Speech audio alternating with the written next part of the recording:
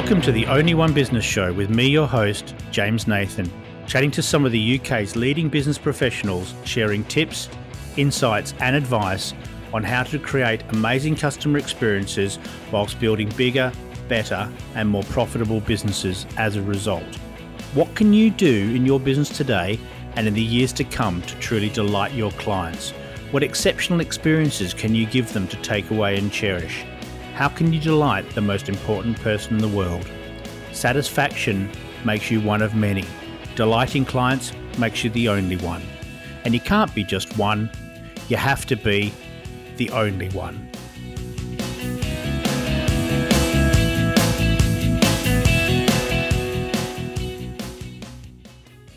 Hello and welcome to the Only One Business Show with me, your host, James Nathan. And on the show today, I've got a fabulous guest for you and I hope you're really going to enjoy the conversation. His entrepreneurial streak showed itself early at the age of 12 when he ran a neighbourhood car washing empire. He then nearly got kicked out of university for emailing all 28,000 students and staff. He's been a professional lookalike, owns a business that owns 1,500 blow-up dolls, but now helps business leaders by going deep through his laser-sharp challenge and questioning. A trusted business advisor, coach, mentor, and also the youngest Vistage chair in history, he brings the requisite gravitas and authority to his Vistage group, combining it with boundless energy, enthusiasm, and an eagerness to facilitate results. Please welcome Adam Harris. Adam, how are you? I'm very good. That's a really quite good intro, actually, isn't it? It's not a bad one, is it? It's left me with about 50 questions. Where do you want to start? Well, I tell you what, I've got to know about the blow-up dolls, and I presume the GDPR thing wasn't in place at uni. Yep. But before we started recording, you were mentioning that you're leaving these shores for 1950s England in the South Pacific. Yes.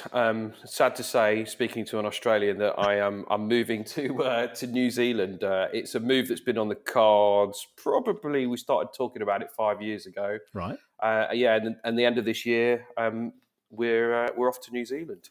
Yeah, Australians and New Zealanders have a lovely rivalry. It's a bit like English and Welsh, really. That I could have a lot of fun with, but I won't because it sounds really, really exciting. So your business is here. What are you doing? How are you changing things? So I've been a coach, speaker, and facilitator for the last 12 years. Mm-hmm. Did a lot of work through an organisation called Vistage, which is a mastermind group for chief execs and MDs. Mm-hmm.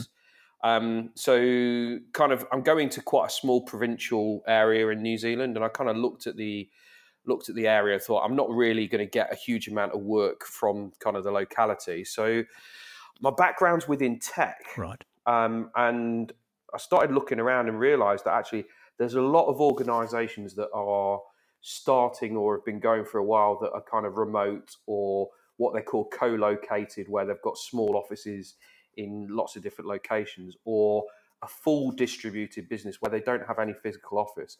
Everybody's online. Right. So my wife and some of the other team within the organisation have got quite a lot of research experience. So we're doing and building a lot of research for in and around that area and space to create a community of leaders within kind of the remote space, whether they're existing or they want to move into that space and know there's some of the challenges and the issues and the opportunities that come with that. It's a really interesting concept. I was talking with someone on the first season of this podcast series, who's Stephen Dowder. You may or may not have come across. Set up a business recently called Giggle, which is a alternative recruiter in the gig economy. And his sales director's in Australia, and somebody else is somewhere else, and got me thinking about the number of businesses that must be like that. But obviously, there's a huge number, especially for you to go at.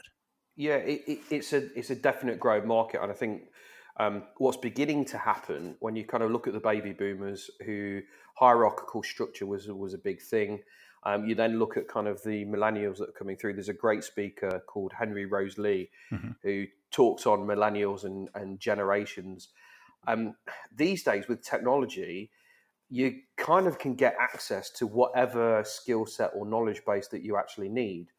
Yep. There's a challenge for a lot of people with regards to, if I can't physically see somebody, how do I manage them and how do I know what they're doing? But when you can build the level of trust and rapport and at the same time set the expectations, is that you can actually, you can create a team from anywhere in the globe. I mean, most people these days have got access to a phone and a laptop and Wi-Fi. Mm-hmm. Why do we need to be constrained by sitting within an office from 9 to 5? The world is changing. Organizations are already doing it. Those that have been established for a while have got to start thinking about change. Mm-hmm.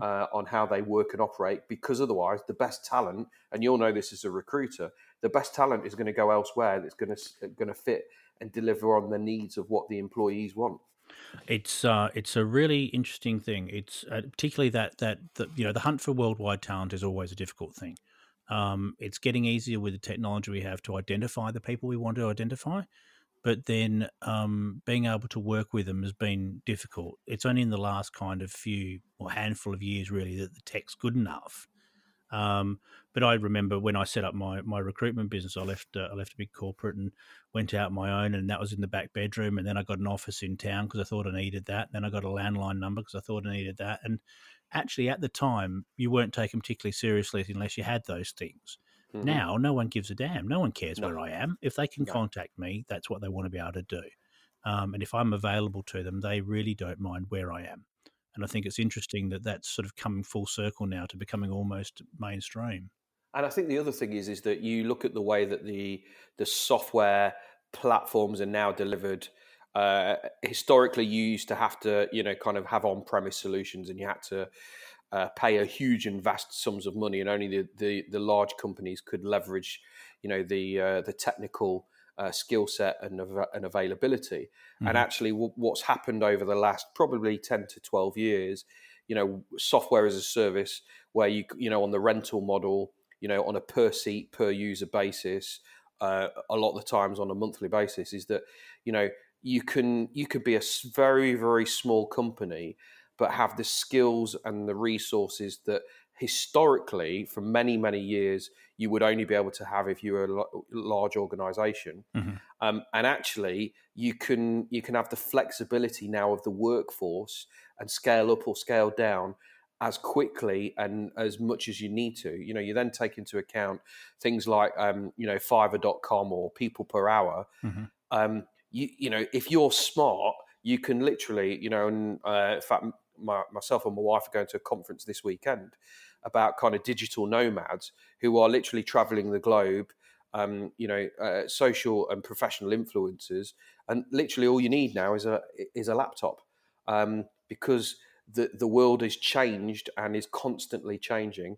And I think as business owners, we just need to make sure that we're aware of what is happening around us. I mean, one of the questions I say to a lot of my coaching clients is, if Amazon entered your marketplace today, what's the one or two things that they would do instantly? Mm-hmm. And I was saying this to kind of a recruitment company the other day, and they were saying, well, if Amazon came into the marketplace, their ability to be able to communicate would be far greater than anybody else that's out there. And we need to be thinking a little bit like this. Don't wait for the change to happen. Be the change and make it happen. There's plenty of businesses, aren't there, that have gone by the wayside or missed opportunities, I guess, like that. I mean, the big glaring one in my head is Royal Mail. When email started, Royal Mail ignored it. Royal Mail should have owned that marketplace, but they chose not to. And now I guess there's probably a dozen others who could say the same thing. We didn't see it coming, when actually, you should have seen it coming and you should have reacted faster. Yeah, I'm a massive advocate. Again, there's another speaker, a guy called Chris Patton, who talks about wargaming. Mm-hmm. He's kind of ex-forces, as you'd kind of imagine. Yeah. And if you think about what the forces do, but also then look at a lot of the successful sports teams, it's all about situational experiences and saying, okay, if this happens, how and what are we going to do? So you're preparing, the combat team, or in the sporting case of what are the eventualities going to happen. My experience is that within businesses, we spend next to no time sitting down, first and foremost, reflecting on some of the things that have happened, and what are the lessons that we've learned from that. And or second of all, let's do our own wargaming. So often when I go in and I sit down with clients within the board meetings, I'll go with some prepared solutions or situations and say, right, okay, there's a number of situations. I want you now to open one. And, one of the famous ones that I do is I say, right, okay, look, they open the envelope, and the envelope says, right, the chief exec or the MD of this organization has now been knocked over by a bus, so they're completely unavailable. Okay, so use the MD, turn the chair around, sit at the back of the room. Right, guys, what are you going to do as a team? And all of a sudden, you start to realise things like, the bank account details, or the contingency plans, or, the organisation. All of these things, some of the things that are really, really simple, they've just not been thought about. And businesses don't spend enough time thinking around some of the situations and the issues and the problems that may well come up, because they will do, because that's just business. We need to find a way as leaders of organisations to look at these things that are going to be happening. And so that kind of peer-to-peer group, Vistage and the like, do that quite well, don't they? But not in the new space you're looking at. Yeah, I think we all need to find a way of being challenged. First and foremost, as an individual leader, but second of all, as a board or a senior management team. And some people, the challenge is going to come from within. Sometimes it might well be coaching. Sometimes it might be a peer group or a mastermind. But I'm always a massive advocate that we need to find a space that we feel slightly uncomfortable in, that is going to stretch us and challenge us and move us to a space that is going to move our thinking. Because, fundamentally as humans, we're lazy. We will take the path of least resistance. So we need to find, people or situations that are going to prod us to make sure that we're on the top of our game. Well, what someone once said to me years and years ago, we only do two things in business: the things we're checked up on and the things we want to do. I think that's probably pretty right. Can I just slip back into, when you're talking about these businesses, the online businesses or people, remote businesses, how do they build a culture? Is that something that's difficult to do, or is it something that's not necessary so much? So, great question. And in the research and the conversations that we've been having, there's not much. There's the same challenges as within any organisation, but at the same time, there's a slight difference. So, if you think about any startup business that gets created, you've got the founder or the two or three founders, and then you kind of grow to the next stage, which might be half a dozen, and then to a dozen, and then to kind of 25. So a lot of the situations and the challenges are very similar. The culture is sometimes different because the rules of engagement become fairly easy, more easy and more evident when you're physically within the same space. Yeah. So you're able to read the body language, or you're able to have what they call kind of the water cooler conversations. So organic culture tends to pick up a lot quicker. When you're dealing with kind of an online, remote or co-located business, there has to be very much more of a conscious decision and effort as to how and what is it are we going to do to have this culture within the organization. So meeting pulse times and situations are really, really important. You mentioned just before kind of about the accountability piece, how and what is going to be the accountability piece, and also what are the tools that we're going to use informally as well as formally for communication. And in the companies that we've been working with and having conversations with, the more prescriptive that is, the better, because then what you're doing is you set the expectation for anybody new that comes on board. Right. And then the successful ones are meeting at least once a year, some twice, where if you've got a disparate workforce across the distributed across the globe, is they'll pick a week, the same week each year. They'll pick a lavish location, and they bring everybody together for a week, and it's really interesting.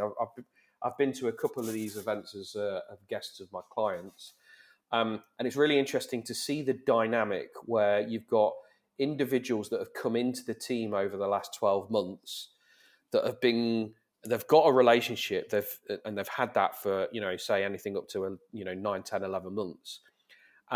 They've built the rapport, they've built the relationship, and to a degree, a level of trust. And all of a sudden, you put them together for the first time physically, and what then happens is that the depth of relationship goes then to another level, Right. because they connect on that physical basis. So we've been a massive advocate, and we're actually starting to run a number of retreats for our clients where we help shape the agenda to enhance and build that trust and that relationship further, and most importantly, celebrate the success of the previous year, and also have a lot of fun, because that's especially millennials. We were speaking about the workforce earlier. Millennials want a lot of that. They want the fun. They want the recognition, and they like to party at the same time. Yeah, no, look, there's so many things that bounce through my head when you were talking then. It's, having worked in a very big corporate with lots and lots of offices all over the place, even with physical locations, you still need to get people together, particularly when they just end up working better. The fact that they've met, they've had a drink, they've had a chat, they've had a laugh together, they've enjoyed each other's company. It gives them, a common focal point, but also that rapport build that you mentioned just goes so much deeper. People often say at a training course, the most beneficial part of training courses is the beers in the evening. And quite often I think that's, probably the case. I think a lot of the times is that there's been some research done with what they call the 50-foot rule. If you're in the same, and you think back to when you were in corporate, if you were if there was somebody within the office that was more than 50 feet away, the chances are you probably would only actually engage with them when you actually needed to. Yep. So what's important is that you find ways and methods to have the touch point, and I think this is the interesting thing for me about when you are remote, is that you have to have the conversation about, on a scale of 1 to 10, James, how would you rate our relationship? Because we're working together, even though we've not actually physically met. How is the relationship working? What do we need to do to improve it? You can have the conscious conversation, whereas I think what a lot of the times happens within office environments is it kind of just gets lost. And there's many assumptions that are made, is that because we're in the same building, that relationships are good and strong, and actually they're not. And that's something that for me has been really, really highlighted through this process as we've been starting to work with these organisations. And is there something the physical businesses can learn from this then? I think for me, the learning is around actually have clarity around what the forms of communication are that you're going to have. So one of the things that we've been doing is there's a system called Entrepreneurial Operating System. If some of the listeners haven't heard, there's a great book called Traction by a guy called Gino Wickman, which is about systemizing and processing, and that they have a system that you can follow that I've implemented with a number of clients. And one of the things that they talk about is having these pulse meetings. Right. Their language and terminology is a level 10, 90-minute meeting, same time, same day, starts on time, finishes on time, every single week. Right. So when you get into the rhythm and the routine from a formal perspective, and it goes back to the accountability, is that you create the pulse, you create the rhythm. So I think for me that the learnings are around consistency. What's the purpose of the engagement of the meeting? And then also actually having the conversation around how are we going to communicate informally? Trello, Slack, WhatsApp, Messenger, Skype. The technology now is there. What's going to work well within the organization? as well as what will work for people that may well be either working from home or out on the road. And it's about mapping that out and creating the culture and setting the expectations to this is how we're going to communicate through. I really like the sound of that. It's something that you just, having a regular meeting in a business is an important thing. Doesn't matter if you're 1,000 miles apart or 50 feet apart or 5 feet apart. A lot of the software that people are starting to use, you mentioned a number of them there, are really good. But I think the point you made, or the way you phrased it, was interesting in that it's choosing the communication device that suits your business rather than saying, "Hey, Trello's great, let's make that work." Because it may not work for everybody that way, and actually Skype or Zoom or whatever else might be a preferred way. And for a lot of people, humans are social things, social animals, and for a lot of people, they need that social connection to feel normal in the world. I think there's one important thing that I want to mention. I think the other thing is that it's also reviewing those on a consistent basis. So when I say consistent, it might be twice a year or once a year, but it's not being afraid to say, actually, do you know what? This piece of software is now not fit for purpose. There's something that does it better, needs to be reviewed in the right way. But it used to be the case that software was incredibly expensive and people's resistance to move was around sunk cost. Yep. Actually, what we now need to do is we now need to look at it and go, does this solution serve the purpose of what we're trying to achieve? Has the purpose now changed? Do we now need a different solution that's actually going to work better for us? Or, and I think this is something that organizations really need to consider, that actually the majority of our workforce are going to be more comfortable in using something that they're going to be more used to. So, I mean, I don't know what you've seen, but the adoption of kind of WhatsApp within organizations has been on the massive increase because it's the environment that a lot of people are on a daily basis. So if that's where people are intuitively going, does that then become the right solution for the business at that time? It's mentioning WhatsApp's quite interesting. So I've talked to, obviously, recruiters are constantly struggling to get hold of people, and often they don't like to text message because it feels a little bit intrusive. It's a little bit too personal. Where email can, email gets lost in the ether at times, or not physically, but certainly in an inbox. Where WhatsApp seems to sort of bridge the gap somehow. It's not quite as personal as your text message might be, but actually gets responded to very quickly. And it's a very nice solution for a lot of businesses. Yeah, it does. It seems to be more conversational. And if you look at the language, it's very much more informal. So I think that, if that's where the market or the customers are going, and that's what they need and that's what they're used to, that's the thing is that you've got to look at it and go, well, does that give us a competitive advantage? A lot of the more traditional recruiters will go, well, we'll follow the formal route, Yep. whereas the kind of the fintech, the startup, recruiters, etc. If they're using WhatsApp because they're going to get this to the screen a lot faster and a lot quicker. That's what the customer desires. So sometimes you just got to go where the need and where the customers are. Well, it falls straight back to being customer focused and customer centric, doesn't it? It's, people say they are, businesses always say, oh yeah, of course we are. If your finger's properly on the pulse and you know what your clients like, one of the questions we teach recruiters when they're very new is to ask a client, how do you like to communicate? What's the best way of keeping in touch with you? Really simple question, but if that changes over time, you change too. There's a lot of dinosaurs going out of business. I mean, what a great way to be learning from your customers as well. Going, oh, that's a new one. Not heard about that. Tell me more. Wow, it's great. It does this, and this. I mean, what a great way to be building rapport, relationship, and depth with a customer. Because I'm pretty sure that the competitive recruitment company is not asking that question. They're just following their own process, which may well be antiquated and out of date. Well, I'll tell you what it is. It'll be email. It doesn't work. It's as simple as that. As simple as that. It's a completely different question, Adam. You were a professional lookalike. Tell me about that. Okay.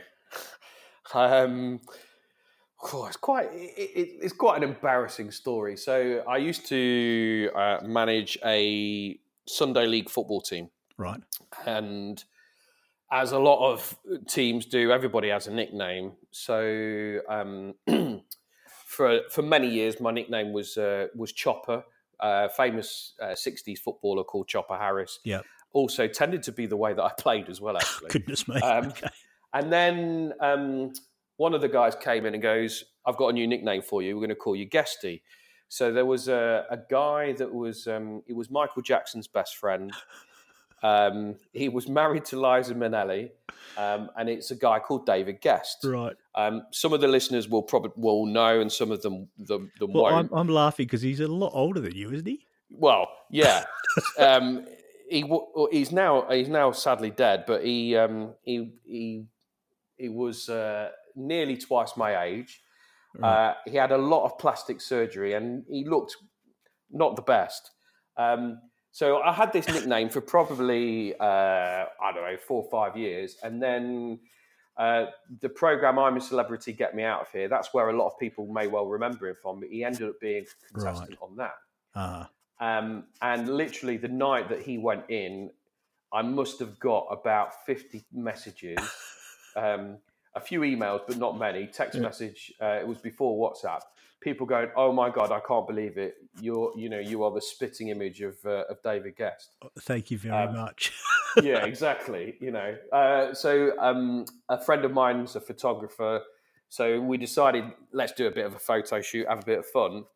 And then sent it off to a couple of lookalike agencies. And then literally 2 or 3 days later, I get a call. And I ended up doing a couple of guest appearances as David Guest, one of which ended up being on Richard and Judy. Fantastic. So yeah. Dizzy Heights. I couldn't sustain a long-term career out of it, but it got me into some very interesting places. And I had a lot of fun as a result. So I tell you, when you go to those, you go into a course or you go into something and they, say, who are you and what's your background and tell us something interesting about you. Yeah. I used to tell people I was born in the same hospital as Rolf Harris, which for years and years was fine until, he was found out and hence I haven't done that since. But I've never been a lookalike for Michael Jackson's best mate. I think that must go down really well. It's quite a good intro, isn't it? Especially when you're coming on stage and literally people are just kind of going there going, so I'm trying to work out, and then you tell them, and some people get it straight away, and then others go, oh, I see it now. And sometimes I put a big picture on the screen, and I actually have got a picture of me and him next to each other. So interesting. So no, you a lot of what you've done in the past, and I'm sure you still do lots and lots of, is helping people network better. And introduce each other to each other and be that sort of more memorable. Does that get in your way? So I've kind of gone through my life and career and just kind of I am who I am, and it's part of my story. It's part of who I am, and there's more people that are going to see the funny side and connect and empathize and build a relationship with me. Those are the people that I want to work with, that I like, that I end up caring about. Yeah. If somebody doesn't get me, to be honest, I've been doing this a long time. I'm fortunate that I get to work with great people, and I love what I do. So I just don't. To be honest, if it on the odd occasion it happens, I just kind of step to one side and go, I'll just move over. Yeah. Yeah, I think it's interesting what you're saying, though. It's if there's enough of the right people that you've got to market, you don't need thousands of clients. You just need enough. Yeah, and I think we attract people who are like us.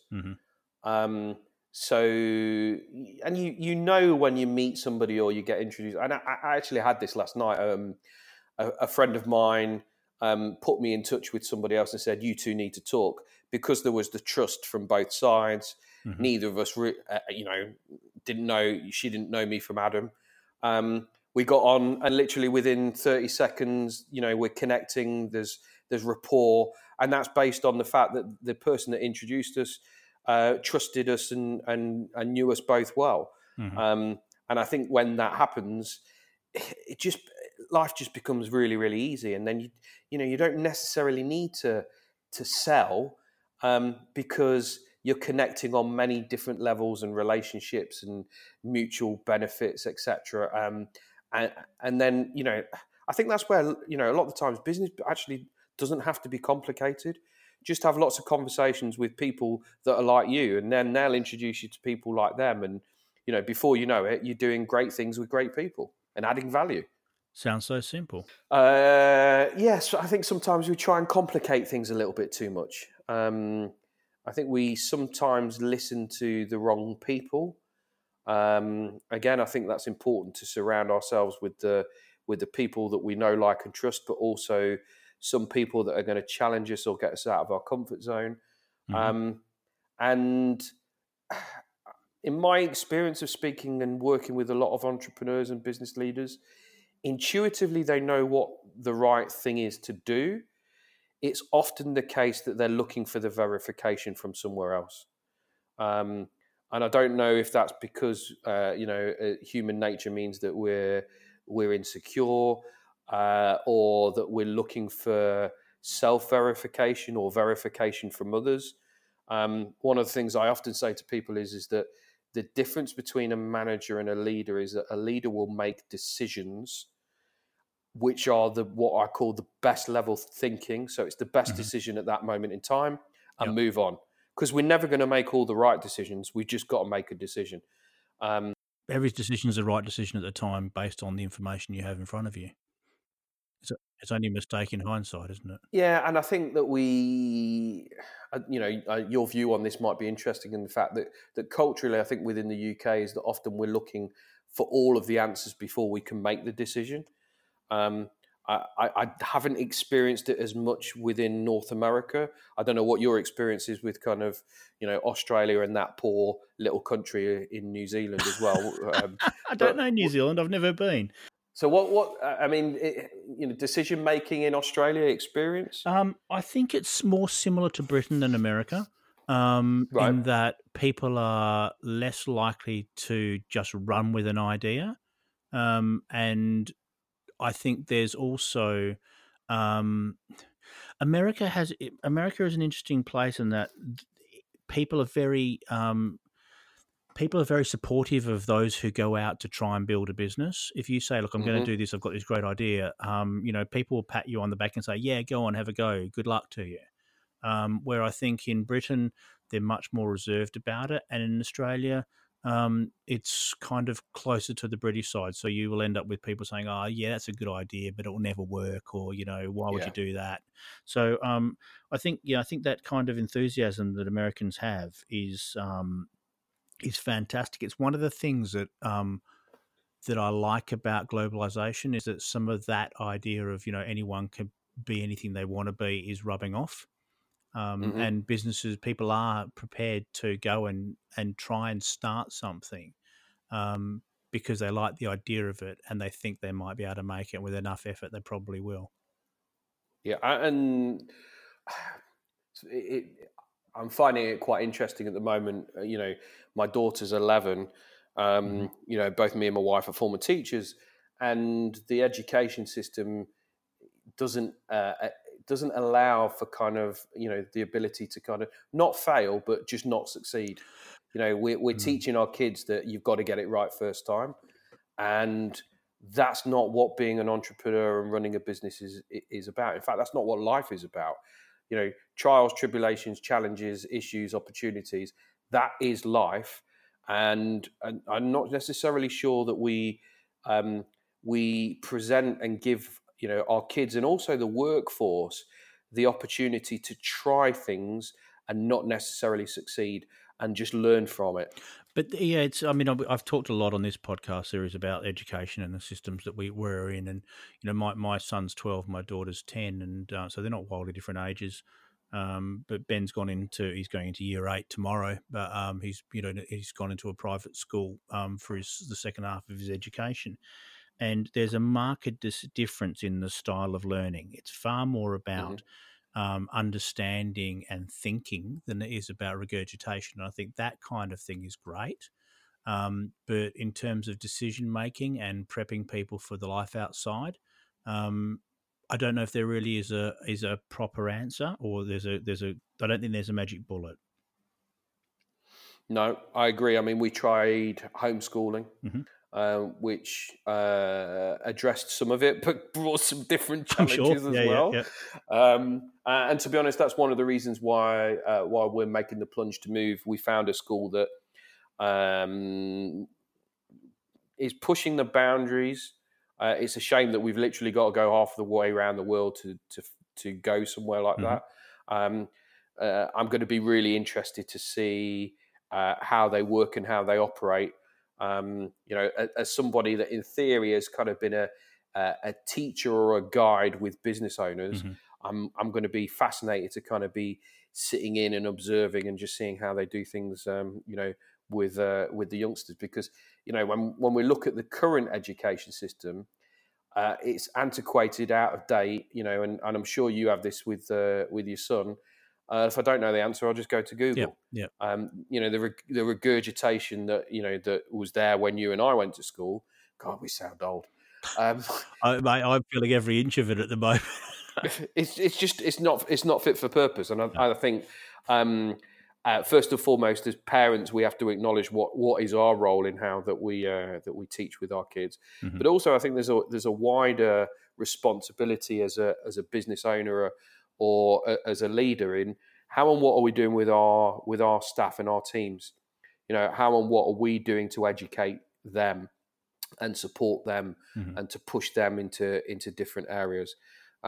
Because if we look at the millennial, the really smart, switched on, millennials, our kids that are coming through, the demands on what they're going to want from us as leaders of organizations in, now and in the future is going to be different. And we've got to adapt and find ways of being able to offer them more than what we were probably offered when we were, in the workforce.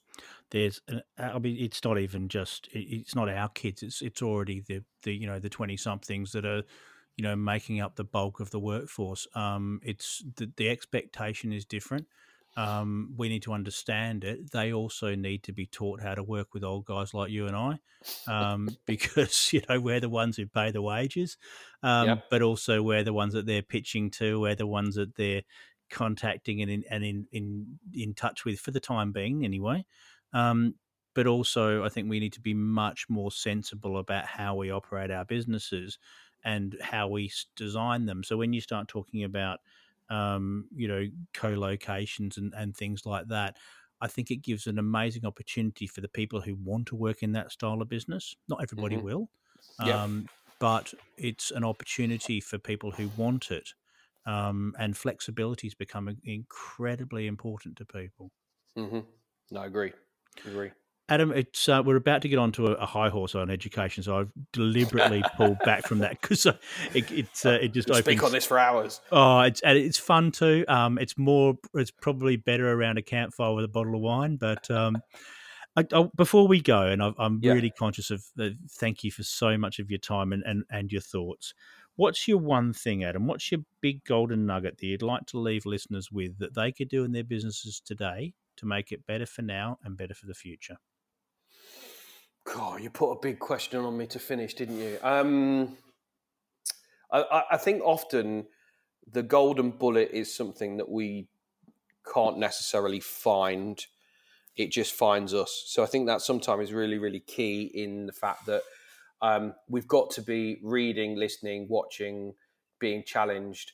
And if you're doing something that is pushing your boundaries, the golden nugget will come to you at the right time. So different people have different styles and different ways of learning. I think you need to. I think my golden nugget would be understand how you learn best on Mhm. your own, with others, reading, listening, watching. So once you understand that, ensure that you're spending the time that's appropriate for you. Again, different for different people. And then, as long as you're consistently finding ways to learn, be challenged, listening, etc., the golden nuggets will find you. Fantastic. Adam, thank you so much. It's been great chatting with you. My pleasure. Loved it. I hope you really enjoyed this episode of the Only One Business Show, and I look forward to sharing your company again very soon. If you'd like to subscribe, please do so wherever you pick up your podcasts, and in the meantime, have a great day. Bye for now.